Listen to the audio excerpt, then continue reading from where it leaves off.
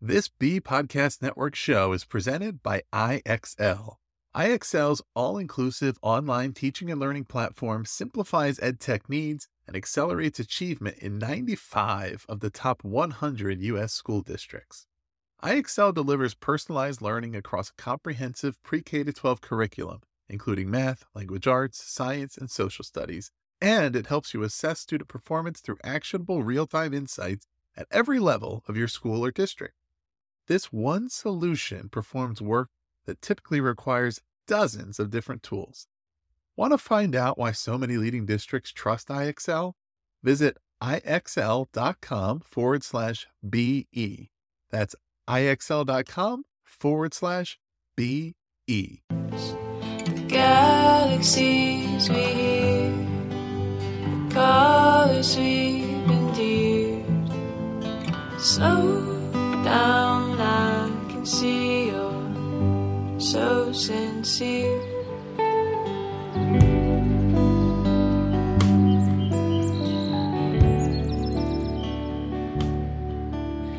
Hey everybody, welcome back to another episode of Tell Me This. I am your host, Carey, and as I said earlier, we are trying something new this season. We are in between seasons 2 and 3 doing some prepping and finding some great guests and content for this fall, and we thought we would do a summer of coaching.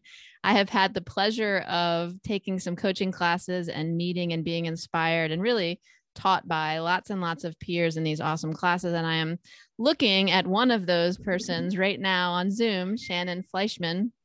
She has been gracious enough to spend some time with us this morning. So welcome, Shannon.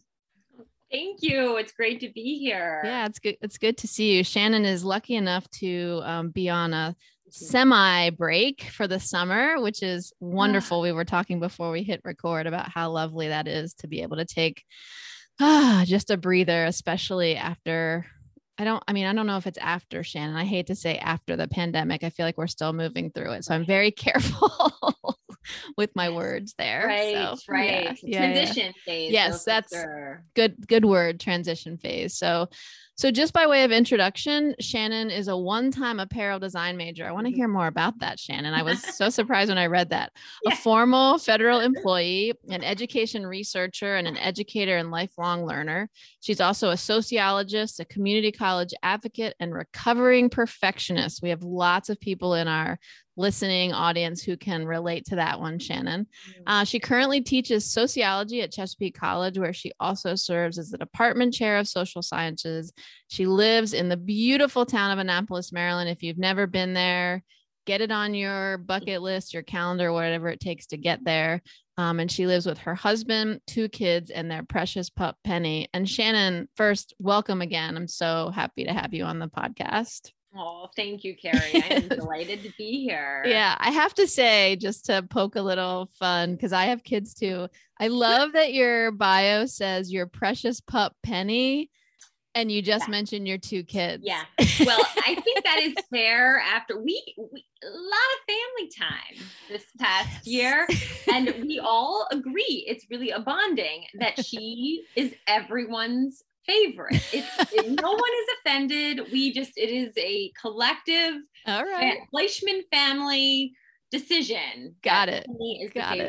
Awesome. I love that. Yes, there has, it's funny. Many of our guests this past season, and even I was talking to Coach Alex yesterday, we're all feeling that like overabundance of family time. Yes, absolutely. So so again, I'm so happy to have you here and looking forward to diving in. And as I've told our audience, and I sent you a set of questions beforehand, but like, as is customary on this podcast, we'll kind of go where the conversation takes us. So if that's good for you, great. So I'm asking everybody, I would love to hear, because we're still getting to know each other, Shannon. I would love to hear about your first experience with coaching, informal or otherwise. Yes. And I can't remember, we had so many different breakout groups. Yeah, I know. Class, but I feel like I shared this a couple times, and it is my first sort of informal exposure, if you were, to coaching. So a dear friend of mine, we used to work together at Prince George's Community College. God, a decade and a half ago now. Okay. And, we became very close, and, kind of early in our friendship, I would always just find that, questions that she would ask me would stick with me. And, I made some offhand comment at one point, like, oh man, just so good at asking these. I don't think I used the word powerful questions. Yeah. For your audience, that's one of our right. coaching skills. Yeah. But she's like, and she kind of flippantly, and this again, so this would have been a really early, I don't know the history of the coaching movement, but it would have been early on in the, I would think of the kind of evolution of it and spreading of it. And she, years before that, had actually taken a coaching course online. Okay. So think about that. I mean, that, for her, I'd have to get this, because it was probably about 2 decades ago. Wow. So it was like very early on in all of this kind of correspondence course or what have you. But she had gotten trained as a coach, and she was certified, and she had briefly had a little consulting. She was an adjunct teacher, and she kind of did that on the side. And and it just, I always felt so grateful, kind of even as we went to work at different institutions, and I went back to grad school, we kind of would always, we stayed very close friends. And I feel, especially now going through this formal training as we have, that I can see that, again, for your audience, Jen, one of our teachers, would always say that 90% of the coaching happens outside of the session. And I feel like, though I had never formally had a coach in my friendship with Heidi, I was getting that. You know what I mean? I can look at turns in my life and how she phrased things. So that was my informal, exposure. But then I guess about 4 or 5 years ago, I was at an AFACT conference, which is for Maryland, for community college faculty across the state of Maryland. We meet once a year in a conference. And I was looking over the hand. There was a session about coaching, and I was like, thinking of my friend Heidi. Sure. And and that was my first exposure to Anne Arundel. Okay. So they were and there. It was in fact Jen. Okay. And I remember just being like, wow. And that was 4 or 5 years ago. And I kind of had it on my little, that mental bucket list. Like, I really would love to I love to do that, and then it just finally came to fruition of all years this past year. I know, right? Yeah. That's awesome. Yeah. It's funny. It's good that you were able to see Jen present and talk about it, because, the energy and the dynamic way in which she presents everything makes it, if you were already sold because of your friend Heidi, I bet you were just like, sign me up right now. You nailed it. Yeah. She told me once they call it her Genergy. And I was like, that's amazing. That's so true. That's so true. I actually had the luxury of knowing Jen almost 20 years ago, because we worked at Anne Arundel Community College together. We came into the college as first year faculty at the same time. That's so cool. Yeah, I did not know that. Yeah. I wondered how you got connected being up in Massachusetts. Yes. Yeah. So we got connected about 20 years ago, and I was in the economics department. Of course, she was in education. So the only reason we crossed paths is because they did a first year faculty orientation. And of course, we sat next to each other in the orientation, and it was like, Jen, and it was like, bam, instant connection. And when you were reflecting on your times with your friend Heidi, I was thinking, yep, Jen and I definitely had those sorts of we would have these, we would call them like these brainstorming sessions. We would get together just to talk and ask questions. And so for me, the pandemic has been awful. There's no two ways about it. And it also has created unexpected opportunities, which was, I had been trying to figure out how to get to Maryland for one of her 3-day things. Cause I was like, I can take 3 days, I can stay with my family. And then she's like, Carey, they're offering the coaching on Zoom, and I'm like, oh my God, sign me. I am there. So, yeah. That's exactly. Like I had looked for several years at those that's weekends. so funny. Always a conflict. Yeah. And I'm here in Annapolis, yeah. but it's life yeah. being what it is. Of course. I hope we can do more of that in education, of finding, these ways that, while awful, the pandemic, kind of allowed an expansion of something that's good. Totally. I mean, going, well, yeah, bringing back those things that we really missed being gone. Absolutely. I feel like having access to so many more interesting and diverse things has really been cool. So, you kind of touched on it, but I would love to hear, I'm going to ask you more directly, like either as a coach or maybe both as a client, what does coaching mean to you, Shannon? Yeah. So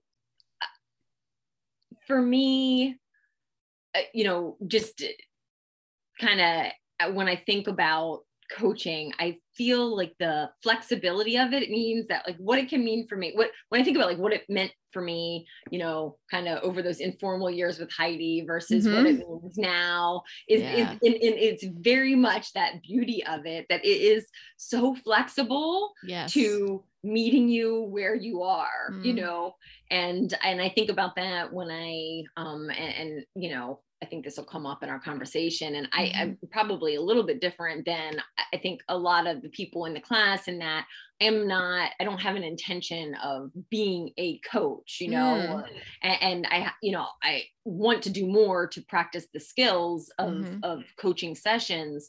But my goal in this is to have this skill set of showing up coach-like, for my students, for my faculty in my department, for my family, for my friends, this sort of, because I just think there's such value in terms of, living our authentic lives. And if we're tap into, we've done all this values work, that's something that's very important to me, is, how do, not only do I live authentically, but help people, that I interact with, be their true selves as well. And I think that coaching has the power, to do that.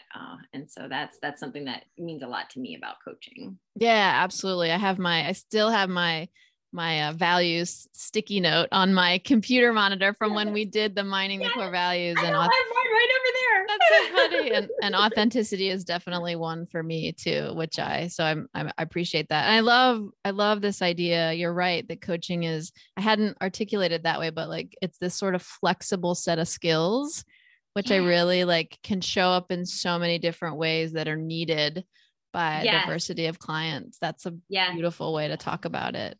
Yeah, absolutely. Really cool. Yeah. I think the other thing I've been thinking about a lot, Shannon, with coaching, and you sort of touched on it, is, I know both of us being new to this, I remember being in a breakout session, and us both, and the other person, probably if we were in triads, expressing like this nervousness, like to coach, right? Because you're like, you want to do it right. You want to be perfect. You want to ask the right question, right? Exactly. All of those things. Why? Perfectionist Polly, the saboteur. I hear a saboteur. I know, right? And when I was talking to Coach Alex yesterday, he was pointing out that for him, what he reminds himself of is, when he's feeling that way, it's because he has a need to feel like he's doing well, that it's not actually in service of the client at that moment. And I was like, oh my gosh, that is so powerful. Like, if you can show up in service to your client, not worrying about yourself, that's like, I don't know. To me, that was like so huge. And like your notion of like showing up coach like for your students, like if we can like put aside our ego and show up coach like, and be in it and listening to our students, that like gives me goosebumps. Like, it truly does. That's, to me, that's like as generous as you can be as a human being, right? To like put aside your own angst about it. Absolutely. It is truly, I mean, how often we don't listen, No. But if you approach your interactions, in the world, with this coach-like mindset, you're showing up listening. Yes. And it's just, I mean, that alone, without even doing anything beyond that, is revolutionary in a way. Absolutely. Yeah. Yeah. The listening and staying, right? One of the things for folks who don't know coaching, one of the skills that they talk about, or we talk about, is staying, like really staying with your client and not trying to direct them in any sort of agenda that you have or think that it's like, so listening and staying is just, it's weird. I'm just realizing this as we're talking. It's like, it's really a gift, right? And being so generous. And this podcast, as I've shared with many of you, is really founded around belonging and cultivating community. And so I think coaching fits in so perfectly. Well, I so enjoyed. I listened to, I think, your first 2 or 3 episodes, knowing that I was coming on here. I'm like, well, I should listen what this is about. Yeah. And I loved the story, your grandma. Oh yeah. I mean, the very name. Yes. Like, tell me this. Yeah. And right. Story about how that came from. Yeah. She was showing up coach-like. Totally. She was listening. Yep. To what, tell me more. Yep. And I even, and it didn't really make this connection to now, but when I was listening to those stories, I remember thinking, oh, that's so my dad. My dad, Aww. he's a retired coach, like a wrestling coach in Central PA, where I grew up. And, he never told us, do this or do that. He would just ask questions, Oh my God. Listen. Yeah. And I didn't really think about that, but when you were talking about your grandma, I'm like, oh, I always feel like that with my dad, Yeah, totally. And you've had some powerful people, Heidi and your dad, showing up coach-like, that have really, it sounds like, contributed to getting you to this point. Yeah, with which your is, work. we can equip people with these skills, think about how many more can have access to I know, that. right? Absolutely. Absolutely. So again, I'm introducing or continue to talk about coaching with my listening audience. And many of them already know what coaching is because I've talked about it, or they were just familiar, but I'm curious, Shannon. I loved and appreciated that. And it's a good reminder that everybody who takes a coaching class, their aspiration isn't to become, a small business of just coaching, right. that the skills are useful. Well, I mean, Jen would tell us and has told us in everything we do, right? So let's just put it out there. But nice channeling there. Yeah. I know, right? But you in particular, you did your arms. Yeah, that's right. But you in particular are an educator, and so I'm wondering, to use a coaching sort of question, how do you show up as a coach for your students, your colleagues? I mean, you're a department chair, so there's leadership there. Like, what does that sort of look like in your world? Right. Sadly, because of the pandemic, I have not had the interactions, that I normally, the level of interaction that I have, with my students, for a variety of reasons. With my kids here, I did sync versus sync, for your listening audience that might not know, like being online at the same time versus setting up material for them to work through. And so I haven't had as many interactions, but the few I have had, old students who wanted to talk about transfer and we're just facing around graduation, what should I do about X or Y or Z? It was amazing because when I went, when I would meet with the students, I would find myself, I keep thinking of it kind of like almost like a sacred pause and in a sort of meditation sense of, I could almost hear myself about to give advice, right? To be like, because they were coming to me, right? Or what do you think about, right? And instead I just sort of would breathe to kind of break my habit. Yep. And instead just ask those powerful questions, follow the breadcrumbs, and, that piece of non-attachment of, I've always trusted that they, that community college students are amazing. Like they are just, they are, I mean, you will never find that very idea of whole creative beings, right? Like these are people who are accomplishing their education many times against a lot of odds. They have phenomenal gifts.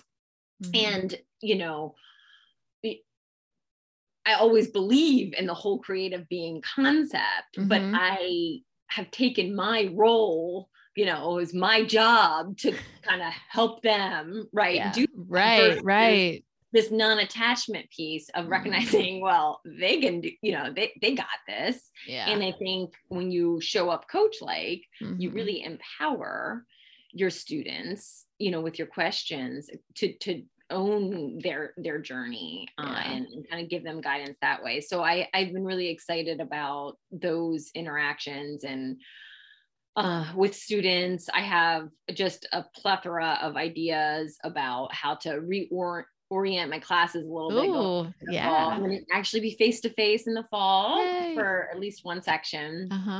And so I want to work in some coaching, you know, cool habits, if you will. Yeah. Some of this is, you know, thinking about it as some of these are very, I teach sociology and, you know, it's a different language, you know, but a lot of the, you know, what we teach, you know, in sociology, the beginner's mind, you know, being aware of these things, these are, you know, what we talk about in coaching as well. And I think some of the coaching terms in sociology it's like almost like coaching is this tool to teach a life skill, if you will, through a sociological understanding. So that's been really cool. Cool.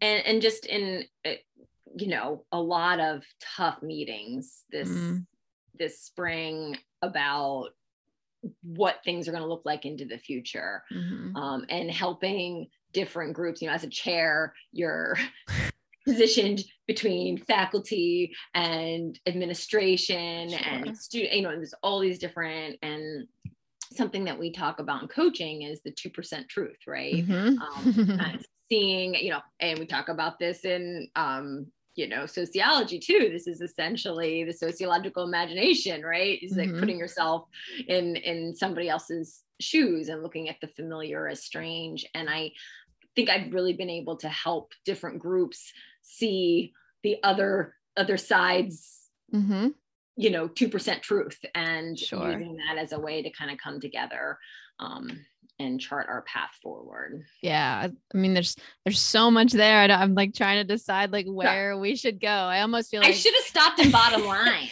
No. I loved all that you said. So I almost feel like if I was showing up coach, like I'd be like, okay, Shannon, I heard you say this, and this, which path should we take? I love it. But it's my interview, darn it. And I'm going to ask you. Yeah, you own it, girl.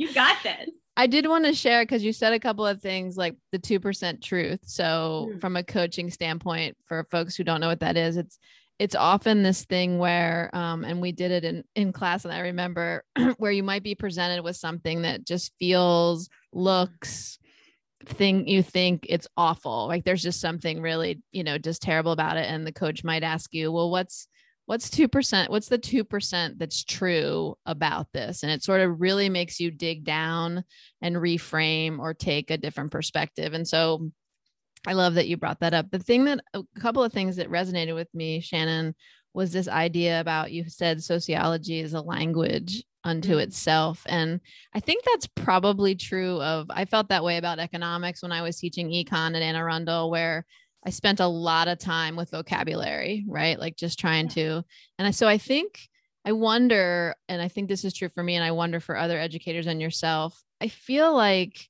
in a lot of ways, coaching gave me a new vocabulary.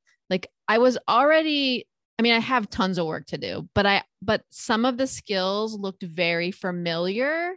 And I was like, oh, reframing, perspective taking. I do that a little bit. And now I have like extra tools for that thing, and mining for core values. Well, I do ask students what's important to them, but I've never asked them to I've never had the tools to mine for their value. So like, I wonder, did you feel that way, that you're like, oh, this is a whole new world of vocabulary for me? Oh, absolutely. Yes.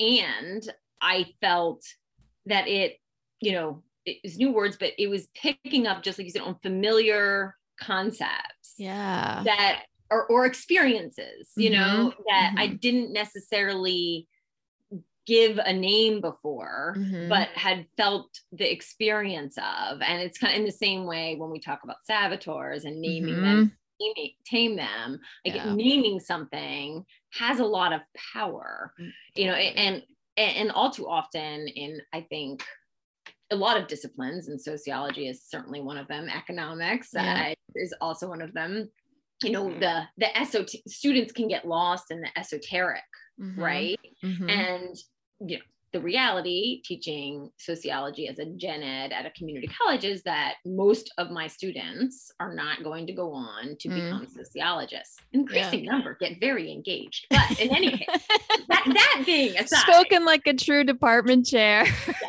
they really, I mean, I'm telling you, these students are buying into this. I believe you.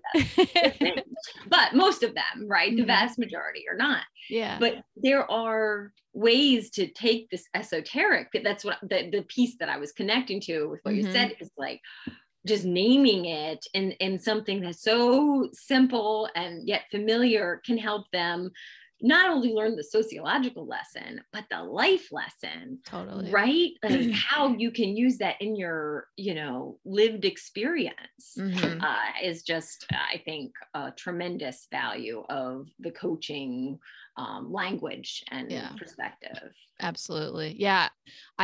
For me, the reframing, like all of that expand formula where we were asked to take, you know, 4 different perspectives on a moment. And this would be a topic for a separate conversation. I would love to have you back on because you're the sociologist here. Yeah. The thing that I've been noodling on and listening to podcasts about is like recognizing, I heard someone say this morning on a podcast that we need to realize that the world is socially constructed.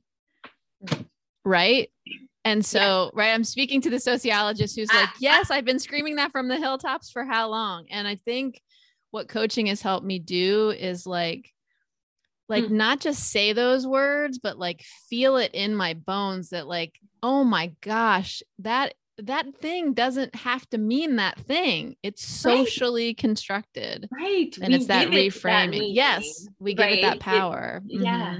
And it is. And I always, you know, it is a very humbling realization. Yes. But it's also, if you flip your frame, you can also see it's extremely empowering. Like we determine how this is. So, you know, how do we want this to be? And that's kind of, Yeah. I would imagine in a sociology class, I was thinking of the exercise we did in class when our instructors put I can't remember all the words, but like they gave us groups of words and we had to sort of pick the one that's like making us feel awful.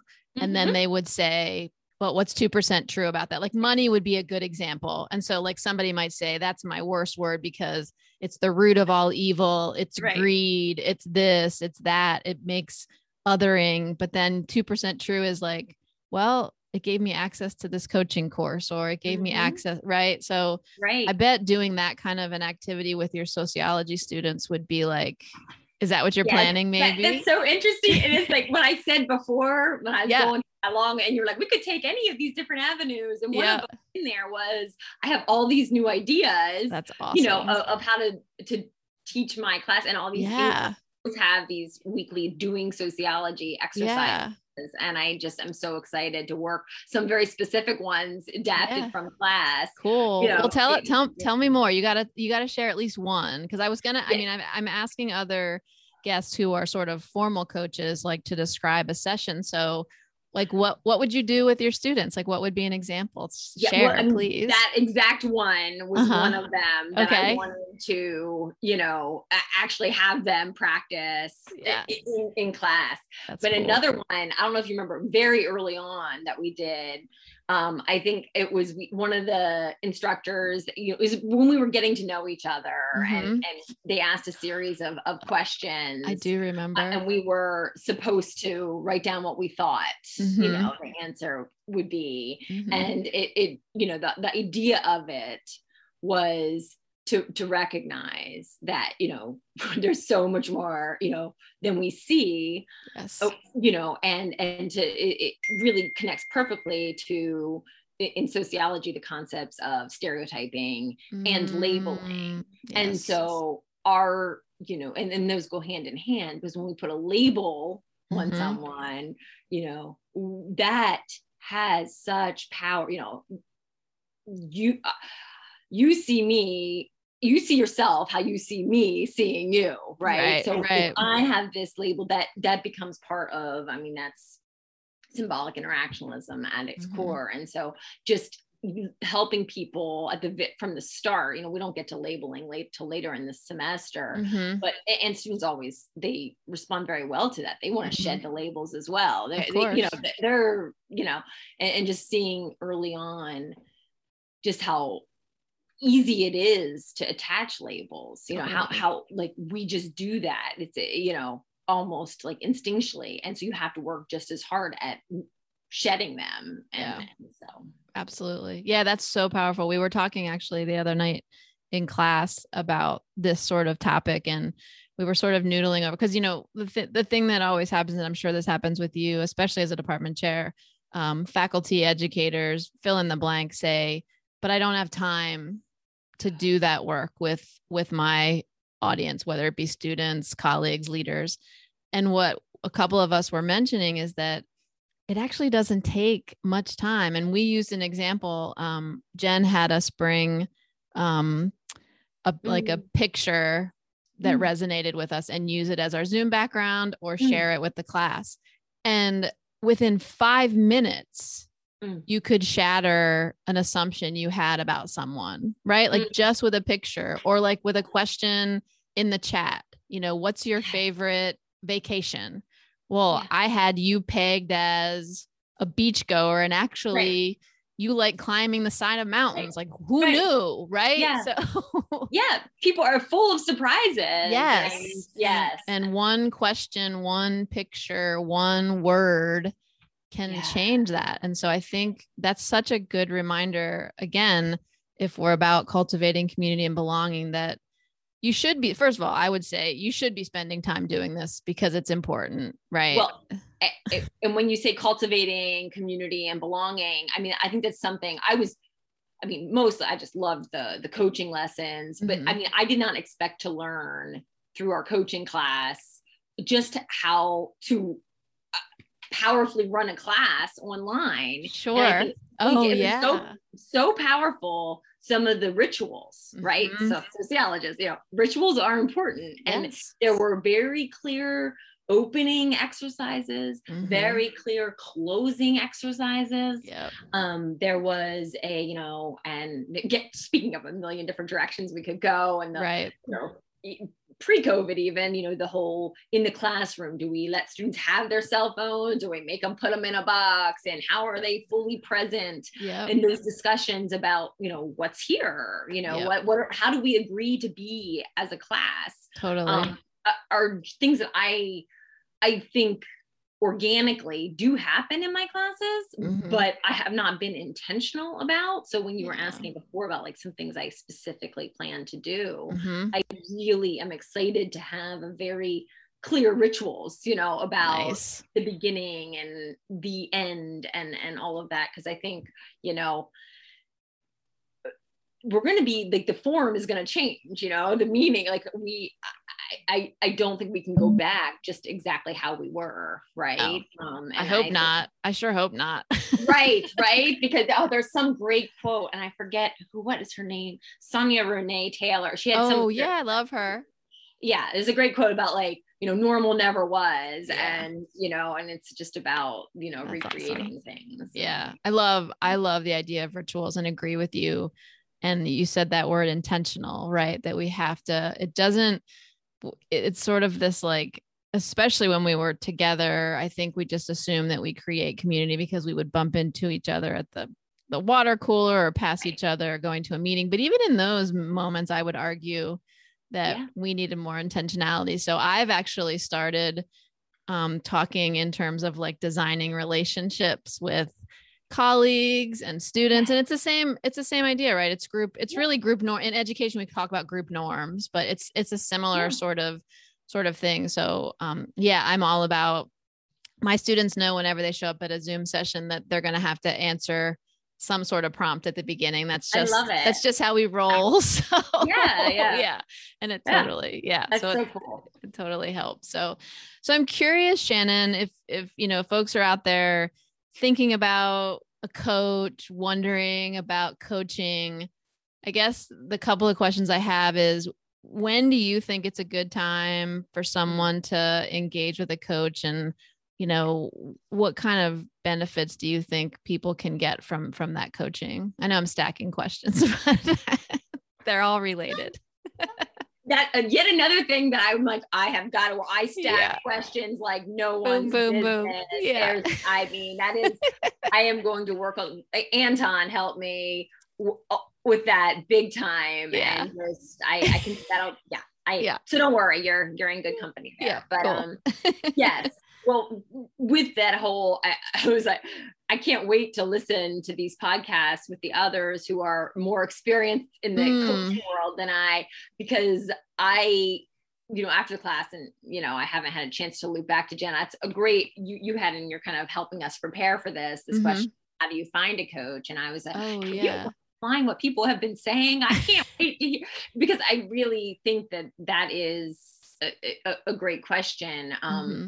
And I feel like there could be and I wonder, I'm curious myself, and I don't know the answer to this, but like a kind of overlap between, a trained therapist who also has that coaching mindset, such that you're, just making certain action steps and those mini actions at the end.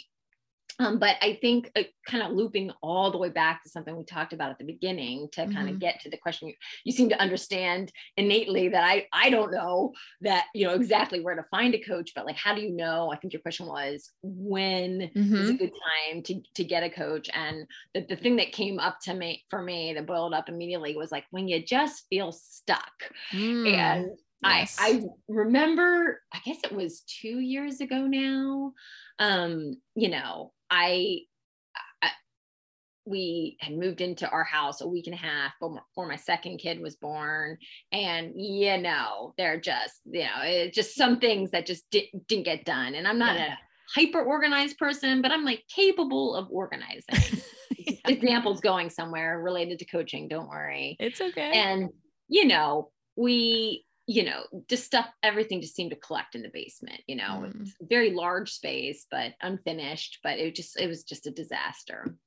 And I kept being like, I just need time. Like we all, I just need time to organize. I can do it. Yeah. And then, one time, again, this is pre-COVID. So, there were people at our house, and my one friend, she just started waxing poetic about these organizers. She had hired professional organizers to Marie Kondo kinds of places. Yes, exactly. Like home before it was a thing, right? Got it.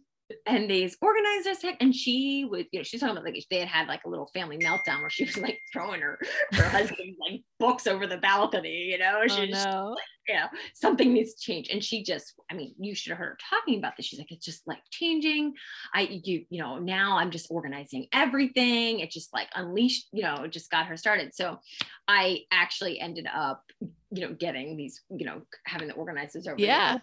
And when they were, and I was kind of, it seemed like, why pay all this money to have someone organize your stuff when you could organize it yourself? And the woman, the consultant who really, when I look back, in some ways, it's a form of like coaching, right? In that, to go back to like the flexibility, it's like, sure, what does someone need, right? When we have clutter in our space, it's cluttering our mind, and we can't, and she was like, what, when we're really useful is when you're just stuck and you have something like you could do, but you're just not doing, and you're just feeling, and then, her whole, and I think that is a great time, for I think there's, always good. I can't imagine there being a bad time to find a coach, but I feel like as far as tailoring it to which aspect of your life and how to find that right person is like, where are you feeling stuck? Like something that's like, you know, it's just kind of holding you back from living your authentic life.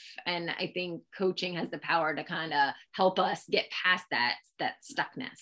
Yeah, that's, I like that a lot. In the current class, we were working with a question that's like, what's something you've been wanting to do, but have either been putting it off or have been stuck? And we sort of explored it in that way. And it's funny, Shannon, because Coach Alex Ray was on a recent episode, and I kept saying to the audience, like, I think Alex is going to share a couple of breadcrumbs of his sort of coaching technique, but he's not going to give it all away. And he finally said to me, he said, Carey, I give it away in talks I give on my podcast, and I'm happy to share some of the things that I do. He said, because honestly, it's not going to change how people are.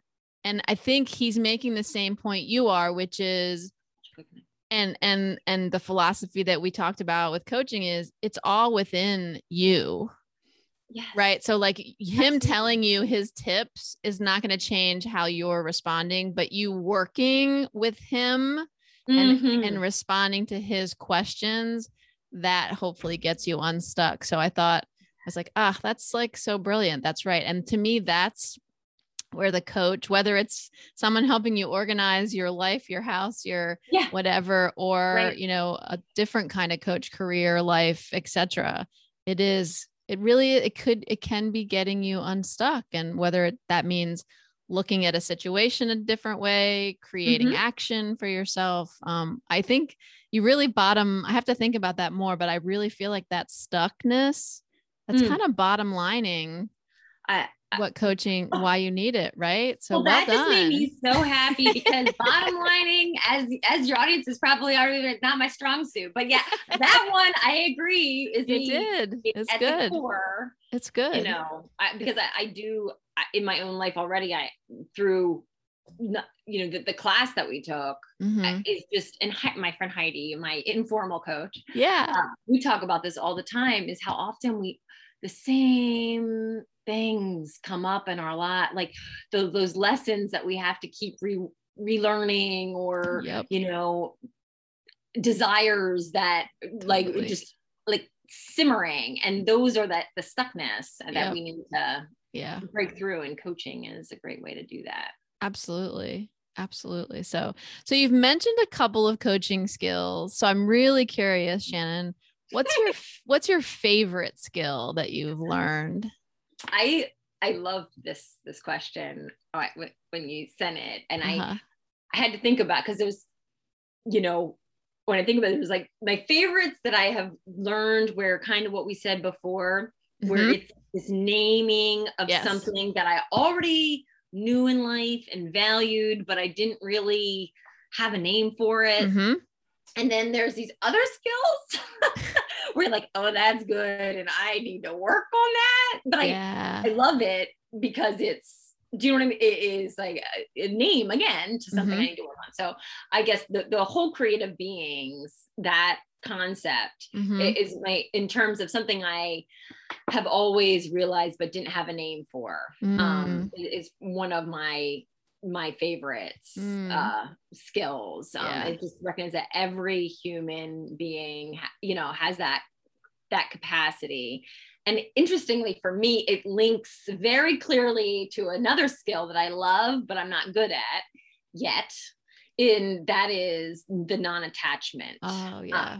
And I realized that in many ways, though I have always believed in the whole creative being concept, and you know, I do this with my own children, you know, where it's hard for me to then, you know, be unattached, you know, and so that's something I'm working on, but grateful for coaching to have that clear terminology to help me with. That non-attachment is a tricky one, because I think, at least for me and what I've observed, is that I honestly think we're sort of, especially educators, and maybe this is true I mean, you go through training, right? You go to undergrad, whether you go to undergrad, if it's a technical degree, whatever the training is, it can be diverse. I'm not saying just college degree. I'm saying whatever your training is, you're like trained to be the knower, the expert. And so showing up coach like unattached means you have to take off that knower hat and be a listener and a learner. And I think that like everything in our fiber is taught and rewarded for being a knower, right? To go off on a whole other for hitting on something. I think that is whole, I think higher education is, especially right now, I think K-12 does that much, is better at not doing what you just described. I mean, there's elements of it, but higher education. And I think we're at a point where we, risk being a transformative institution for the people who pass through if we don't change our practices and systems. I mean, this is one of the, we can recognize this as individuals, but like you just said, we have systems that reward the knowing. That's so true. Challenge. It's a real challenge. It is. And I have to say, like, also being in higher ed, I see the same thing. And it's funny. As my audience knows, and I think I shared with our class, Shannon, that I've been writing a book over the past 6 months, and it'll be coming out hopefully end of summer, beginning of fall. And it's about transitions and sort of basically what we've been talking about, leaning into discomfort, being able to notice and name those moments and just sit in it and stay, and sort of like realizing that discomfort is where the most learning happens. So we need to stop rushing through these things. So that's what the book is about. And there's a chapter in there. I talk about the prerequisites to doing this work. And one of them is adopting a learning identity. And when I started the chapter, I started to write a story, and I was really honest about how I've never been comfortable with the label of being an expert, that even though I have a PhD and I'm at a university, people want to put me in an expert box. And so I wrote this whole thing about how I'm not an expert. I show up as a beginner and a learner. And my editor, when he was looking at the chapter, he's like, you can't write this because people are buying this book because you're an expert on this thing. And so he and I had this back and forth, and we came to a compromise. Like I took out like the hard, I'm not an expert, but I had to stay authentic to myself. Cause I've never been comfortable with that. Cause I don't think I'm an expert. Like I still have the more you learn, the more you realize you don't know. Absolutely. But it was just funny that sort of publishing system, wants me to own expertise. A rich example of exactly it's a perfect example. It's just so funny. So once again, this notion of socially constructed and what we value and what we don't value. So, but I mean, props to you by staying authentic to yourself and pushing back. It starts to shift. It was a funny and awkward conversation. I was like, but I actually want people to buy it because they think I'm a learner, not because I'm an expert on the topic. So the last question I have really is, I'm curious, I asked you about your favorite coaching skill. What do you think's hard about coaching, whether it's the client, the coach, or both? What's hard about it? It's so big, but and when I read that question, I immediately thought of what I was about to say, but I was like, oh, that gets into so much big stuff, but we've actually talked about a lot of it. Yeah, it's okay. We like big stuff. Yeah. For me, I mean,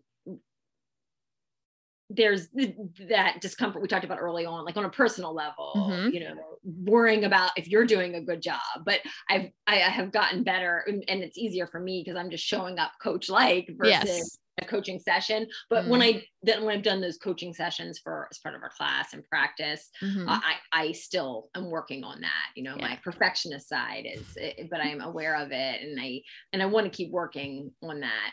But the larger issue for me that is hard about coaching is, and this is very much the sociologist in me, it is that I completely believe in the power of coaching at an individual level. Mm-hmm. But how that can link to the larger structures, institutions, right? And structures, which is that is such a sociological lens. I get it. Sorry, yeah, it's good. Don't be sorry. Yeah, and I really do think we are at this point in higher education mm-hmm. that it was already existed before the pandemic. Mm-hmm. A lot of these sort of like fractures in the system. I just think that the pandemic sort of threw a torch to them, right? Mm-hmm. If you will. And I think, when we talk about coaching, it's this way of showing up in the world that could help us, treat some of these larger structural issues. But I think, we also need very strong, systemic changes in mm-hmm. education, mm-hmm. Not just while coaching is a phenomenal tool. Yeah. I'm trying to figure out if there's like a linkage to that larger macro piece. That for me is a question. I feel like there's something there that I haven't figured out that I'm still thinking on. That's good. Yeah. I like that.